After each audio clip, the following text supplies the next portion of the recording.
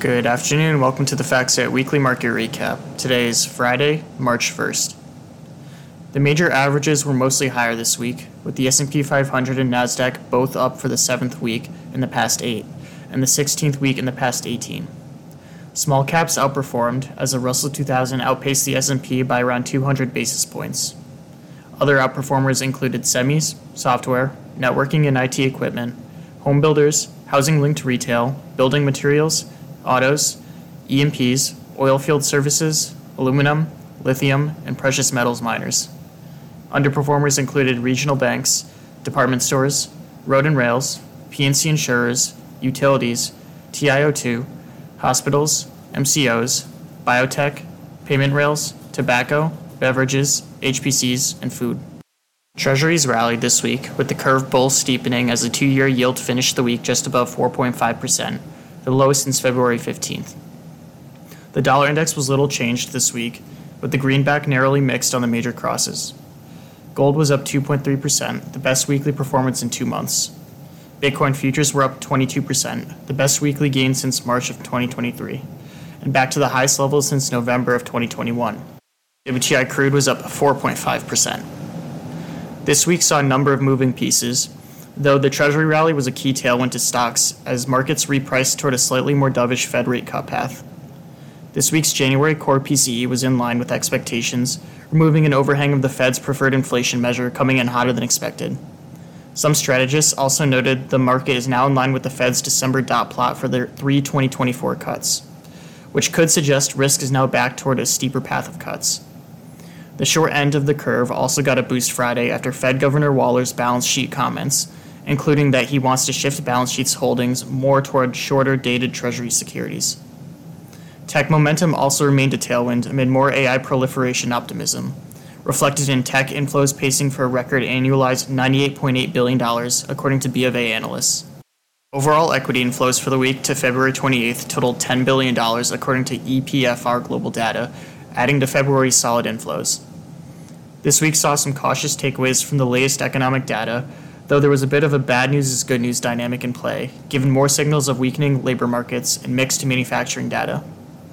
Other pieces of the bullish narrative include dry powder. Money market funds saw $38.7 billion in inflows last week, improving breadth, resilient personal income data helping shore up household balance sheets, and a record buyback pace.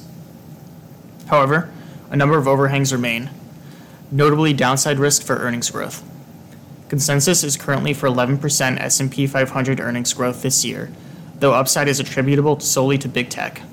While Barclays this week raised its S&P 500 price target from 4,800 to 5,300, the team did note its S&P ex-tech EPS forecast is 5% below consensus, citing ongoing margin pressures and slowing ex-US growth.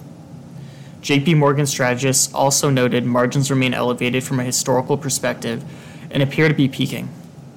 Other pieces of the bearish narrative include a higher for longer Fed, political and geopolitical uncertainty, sticky pockets of inflation, weakening labor market fundamentals, extended valuations, ongoing talks of bubbles in AI-linked stocks, and speculative plays like crypto.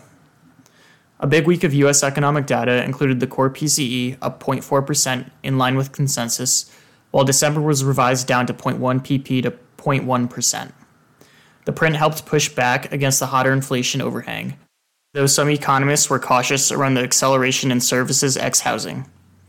Other data this week included February ISM manufacturing, which missed with the employment index the lowest since July, though prices paid came off January's level, though remained above 50 for a second straight month.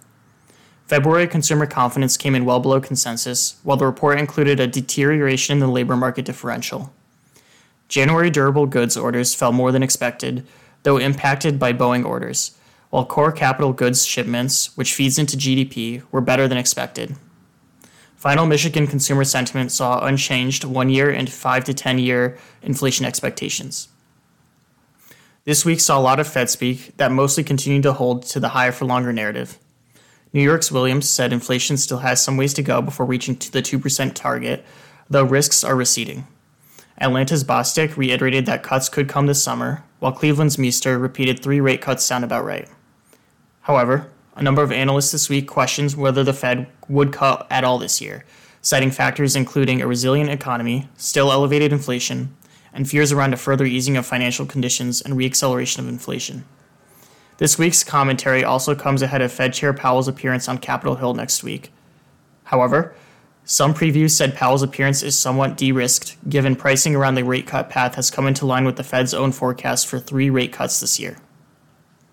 Some key corporate stories this week included strong results from tech names, including Dell, OKTA, NetApp, and Zoom. However, Snowflake sunk after disappointing guidance and CEO surprise retirement. New York Community Bank said there's material weakness in its internal controls over financial reporting. Macy's guidance was light, while the company said it would close 150 stores in a pivot toward higher value brands. And said it is to start producing a component for NVIDIA's H200 GPUs. Boeing is considering a buyout of supplier Spirit Aerosystems. A very busy week ahead includes February Tuesday's Services PMI, ISM Services, and Super Tuesday primaries in the U.S. ADP private payrolls, JOLTS, Chair Powell's House Financial Services Committee appearance, and the Fed Beige Book are on Wednesday. Thursday brings Chair Powell's Senate Banking Committee appearance and the State of the Union. Friday brings February non-farm payrolls. Consensus is for a slowdown to 200K from last month's 353K print. The unemployment rate is expected to hold at 3.7%, while average hourly earnings is expected to slow to 0.3% from last month's 0.55% print, which was the highest since March of 2022. That's it for this edition of the FactSet Weekly Market Recap. Have a good weekend, everyone.